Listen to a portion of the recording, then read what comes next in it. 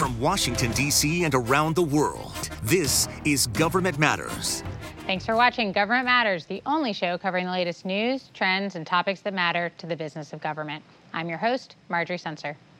The Air Force has a new nominee for Assistant Secretary for Manpower and Reserve Affairs. The White House tapped Vice President for Strategic Initiatives at the Aerospace Industries Association, Alex Wagner. If the Senate confirms him, Wagner will manage personnel issues for almost 700,000 Air Force employees, Air Force Times reports. The Navy is decommissioning one of its littoral combat ships, the Independence. That leaves the naval fleet with 22 littoral combat ships, Military Times reports. The Navy's budget for fiscal year 2022 proposes delivering 5 new littoral combat ships and retiring 4 others. The House is advancing a $270 billion budget for the Department of Veterans Affairs. The 2022 budget would be the largest in the agency's history, Military Times reports. Senate lawmakers are expected to begin considering the legislation this week.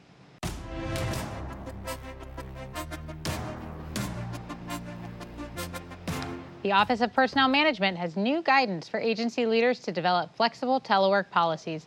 OPM recommends managers make most telework decisions based on job function and not managerial preference. Jeff Neal is former Chief Human Capital Officer at the Department of Homeland Security. Thanks for joining me, Jeff. What are agency officials thinking about as they prepare these new policies? Well, I think there are a lot of things. Number one is they're going to have some tension between people who want to telework and some of the managers who really didn't like telework before the pandemic and don't like it now. So you're going to have these opposing forces in agencies trying to decide how much telework is appropriate. Should people be allowed to telework full time or even work remotely, which is a different thing. And so they're going to be looking at that. They're going to have to look at what kind of technology they need to support telework. One of the things we learned in the Federal Employee Viewpoint Survey was employees thought they needed better tech support for telework than they got. So those are some things that they're going to have to look at, which means you're going to have a partnership between managers in the agency and their HR folks and their CIO's office. I assume there are some real lessons learned about both telework and remote work during the pandemic. What do you think are kind of the primary takeaways here on the side of managers and of employees? Well, the biggest one on the side of the employees who want to telework is that a lot of people had been told for years they couldn't telework, that their jobs weren't appropriate for it. And then when the pandemic hit, managers went to those same employees and said, well, we need you to telework. And obviously, it was probably kind of a shock for some employees to be told, now you have to telework when they were told before, well, your job's not appropriate for telework. So I think we learned that telework is appropriate for far more jobs than we ever thought before. And the people who've been opposing telework, for the most part, have had the rug pulled out from under them because we proved that telework worked in a great many cases.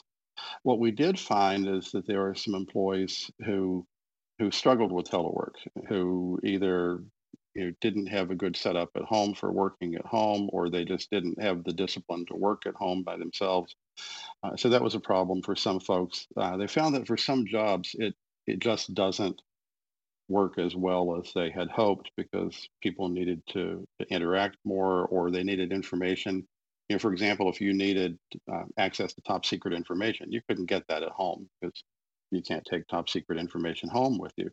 So there are things like that I think people learn. I think a lot of managers learned, though, that they could make it work, that it will require different management skills on their part. That what you do when you can just walk down the hall and talk to somebody is different from how you manage when you've got somebody who's working at home and you can't just pop in on them very easily. So there's some things that they're going to have to learn that are different. And they're going to have to learn how to do performance management better because they didn't do performance management particularly well before the pandemic. And I think the pandemic and the increased telework and remote work just makes it more difficult to handle that. You distinguish between telework and remote work. What is the difference there? Can you walk us through? Sure. The big difference is that telework is either recurring telework where you're doing it on a regular basis, or it's situational telework where you might work from home for 2 days to work on a project, and then the next time you want to work from home, you ask your boss again, can I work from home? Regular or recurring telework is telework where an employee might work from home, say 3 days a week, and be in the office a couple days a week. So that's a little different from the situational type of telework. And then remote work is something where the employee is really not expected to come into the office at all. So I could have an office that's in Washington, D.C., and I could be working in Boise, Idaho, and that's fine. They don't expect me to come to Washington, D.C. And so telework is remote work is telework taken to the extreme. So it's don't have to work in town where the office is. Don't ever have to come in, except maybe maybe once a year you go to a meeting or something in town. So it's a little different. Telework's got enough complexities that OPM has actually said they're going to put out a guide on, excuse me, remote work. They're going to put out a guide on remote work because there are so many questions that people have about it. But I do think that remote work is going to be something we're going to see more and more of. And it's probably going to be something that a lot of agencies end up using as a recruiting tool. If I can advertise a job and say, well, you can work in, any state in the union, it makes it a lot more appealing to some people than saying, okay, we've got a job for you, and to take that job, you have to move to Boston, or you have to move to DC, or you have to move to Topeka. So I think we're going to see remote work growing, and I think we're also going to see that it becomes a very effective recruiting tool for the government. Jeff, as federal leaders are thinking about, what a return to work looks like, do you think these new rules relating to vaccination or testing changes that at all? Well, I think you'd probably find that most federal employees, at least the majority, have been vaccinated already. So that's a very good thing. I do think we're going to find tension continuing on the pandemic and on vaccinations and how that's handled. We've had the president's policy put out, which I think was extremely reasonable policy. Some of the unions are saying, well, we don't want it implemented until we bargain over it, which I think is a mistake on their part. I mean, they're really putting the institutional interests of the unions ahead of their own workforce, I think, in those cases. So I think we're going to continue to see some tension related to the pandemic and vaccination, mainly because what should clearly be a public health question and should have public health solutions has turned into a political issue. And we know when you turn something into a political issue, reason goes out the window, and people kind of move off into their various tribes and start fighting with one another. So I would like to see that go away. I'd love to see people just deal with this as a public health emergency, which it is, but I'm not optimistic we're going to see that anytime soon. Thanks for joining me, Jeff. Happy to be here. Coming next, hitting 3 million participants in the Thrift Savings Plan. Straight ahead on Government Matters, reviewing the biggest benefits for those new users. You're watching WJLA 24/7 News.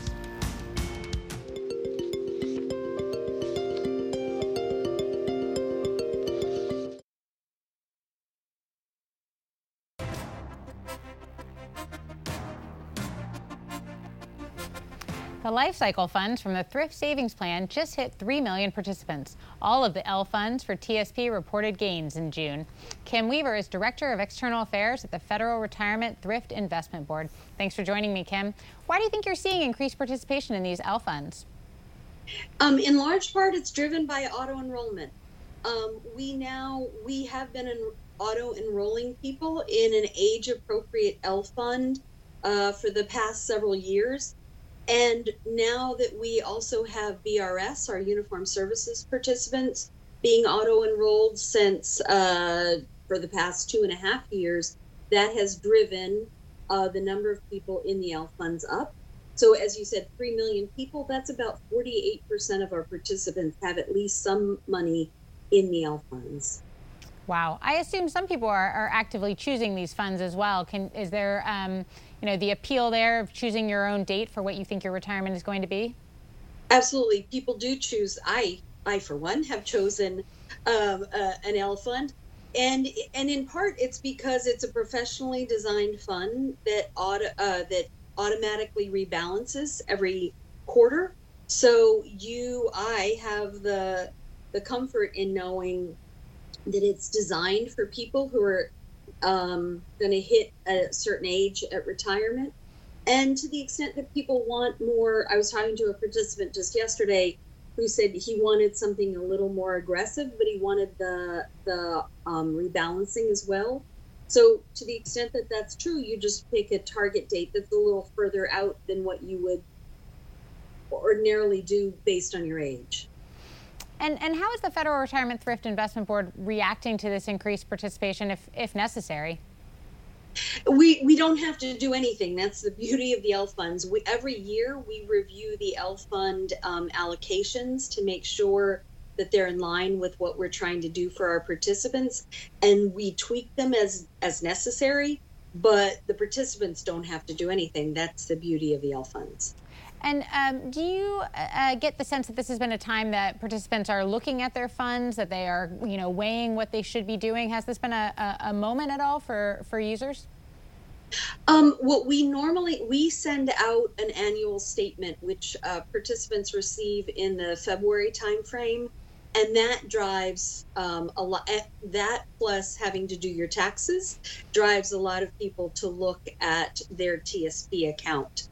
So I'm not sure it's happening now, but certainly it happens earlier in the year. Sure. Let's also talk about the Converge effort. How is that going?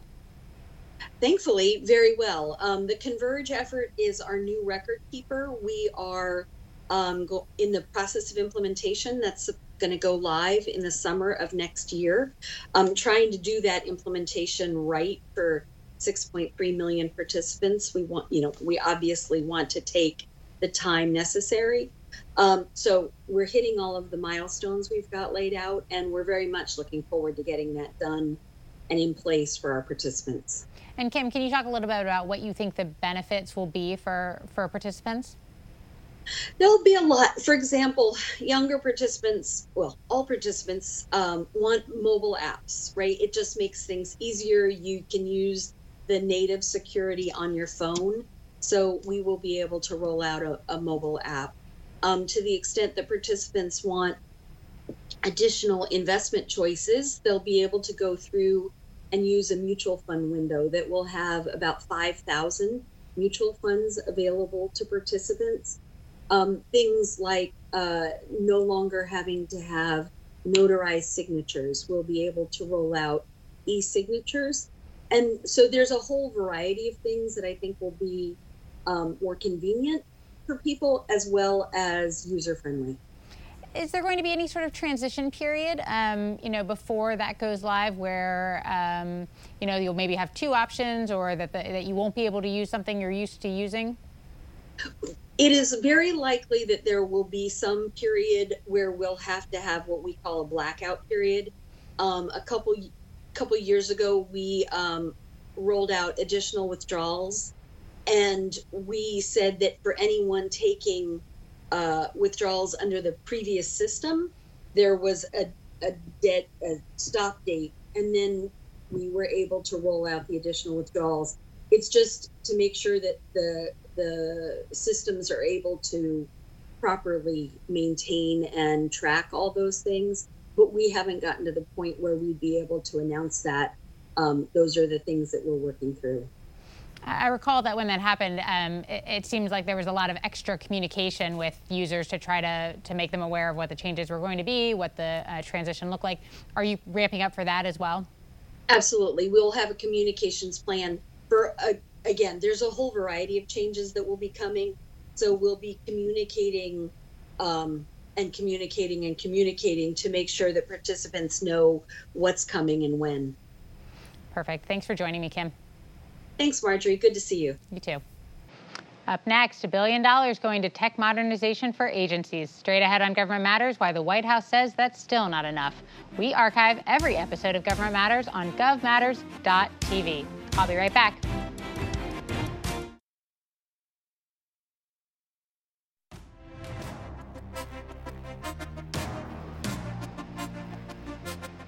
The Technology Modernization Fund has an extra $1 billion from the COVID stimulus package to support agency IT upgrades, but the White House still wants to add another $500 million to the fund. Jonathan Albin is Federal Chief Technology Officer at ServiceNow. He's former Chief Information Officer at the Agriculture Department. He's writing about investing in technology for hybrid workplaces in NextGov. Thanks for joining me, Jonathan. Let's talk a little bit about this cash infusion and how agency leaders can use it effectively. Sure. Well, I think that there's a lot of opportunity to modernize processes and digitally transform our agencies based on what we've been seeing relative to COVID and the future of work. We've said before that, COVID is this clarion call for digital transformation, because we know that no matter where work happens, whether it's in a federal office or in someone's home, that digital workflows are really a key to driving productivity and great employee and customer experiences. And I think the question really becomes, where do we start in looking at our agencies and trying to determine what processes need to change in order to be a more digital organization, which drives this idea of a hybrid workforce. And, a great place to start is always looking at the processes that have a manual component to them. Paper-based processes. Maybe there are documents that have to be signed and mailed into an agency. Those are great candidates for digitization, and the use of TMF funds to digitally transform those processes is I think a very interesting idea for everybody to consider. And I know you're thinking a lot about these hybrid workplaces. Do you see technology as being able to help both the workforce piece of it and the customer piece of it? I do. So let's begin with federal employees. They have to have the right technologies in order to work seamlessly, irrespective of their physical location. And, as we move into this hybrid environment where some people will be in an office and some people are going to be at their homes, it's going to be different than when we're all at our homes. So that might require some different technologies. Just the idea of being in a conference room with a few of your colleagues while others are on Zoom is, creates a little different experience than we've had now, and that might require some new technology as well. But when we think about the customers that those federal employees serve, the people they serve, and it always comes back to the people, do we have the right tools in place to make those people feel comfortable working with an agency digitally? We changed a lot of processes very quickly in the early days of COVID, and very successfully. But I think part of the ongoing question is those changes we made, are they sustainable, and are they really the right processes that we want to have going forward? I think this is a time to rethink and redesign some of those processes and make sure that they're the right ones for a digital government now and into the future. How do you recommend that agency leaders think about those processes or the technology that they've deployed during this period, and how to kind of go forward from here? Yeah, so part of it is thinking about what work really needs to be done on site. How well do you understand the data in your organization, and how well do you understand the work and how the data and the work flow through the agency? Where are the silos and where are the opportunities for automation? And once you understand those things, now you can think about investing in technologies, digital platforms, low-code tools that help you rapidly change and create new and better experiences for employees and agency customers. These these opportunities are all within our grasp. We have the opportunity to change, and the TMF is providing funding in a lot of cases to do this. But we have to be thoughtful about how we move forward and be very clear with what we're trying to achieve, I think, across all of our communities and the people we serve. What do you think are the challenges or pitfalls there? Well, sometimes moving too fast can be a pitfall. Moving too fast can, create blind spots, and we might invest in a technology or make a change before we really understand its implications. And I'd say also right now, we're in a time where I think, as we're talking about a return to work, there is a lot of anxiety around this with some employees. And I think it's very important for agencies to be communicating a very clear process and protocol so employees can make correct decisions and they can understand understand how these vaccine mandates and, testing options impact them, which, by the way, those also create some really new and potentially challenging requirements for agencies. That information around vaccination status, the information around an ongoing testing regimen for employees that may not be vaccinated, that information is, potentially protected health information, needs to be secure, it needs to be managed. So we have to be thinking about how this rapidly changing environment of these new mandates impact the way that we run our agencies and interact with our employees. And then, what I think one last point really comes down to this idea of a future of work. And I know while we're talking about a return to work, a lot of people are thinking beyond that and considering a return to work. And, for agency leaders, that process needs to be very collaborative. What is that going to look like? And it has to be, include listening to employees and employee unions. And, there needs to be a good amount of compassion and empathy around this being a very complex change for people after, a year plus of working from home in this kind of environment. And, the interaction with, it's not just an IT problem, it's interaction with HR, it's interaction with facilities, it's interaction with, legal and other areas of an agency, makes for an environment where we might not get it right the first time. And we have to be flexible and continue to think about how we evolve this hybrid environment. And as long as there are technologies underlying it that are flexible and create a opportunity for, I'd call it digital resiliency, I think we're on the right path. And as a federal IT community, I'm confident that we can get there. Thanks very much, Jonathan. Thanks for having me. You can find a link to Jonathan's piece at govmatters.tv/resources. And don't forget, if you missed an episode of Government Matters, it's on our website too. You can get a preview and a recap of each show when you sign up for our daily newsletters. You just enter your email in the red box on the website. I'm back in 2 minutes.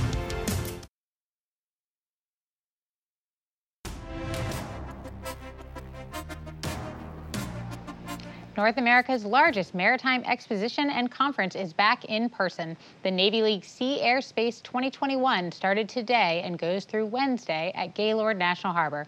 You'll see speakers from the Navy, Marine Corps, Coast Guard, Maritime Administration, and Congress. You can learn more and sign up at govmatters.tv/events.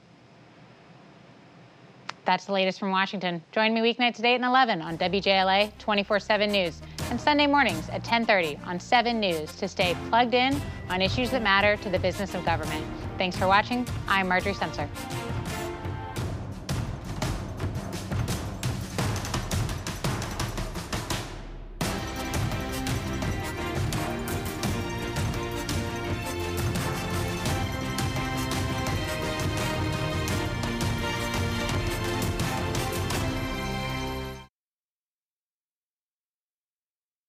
Thanks for listening.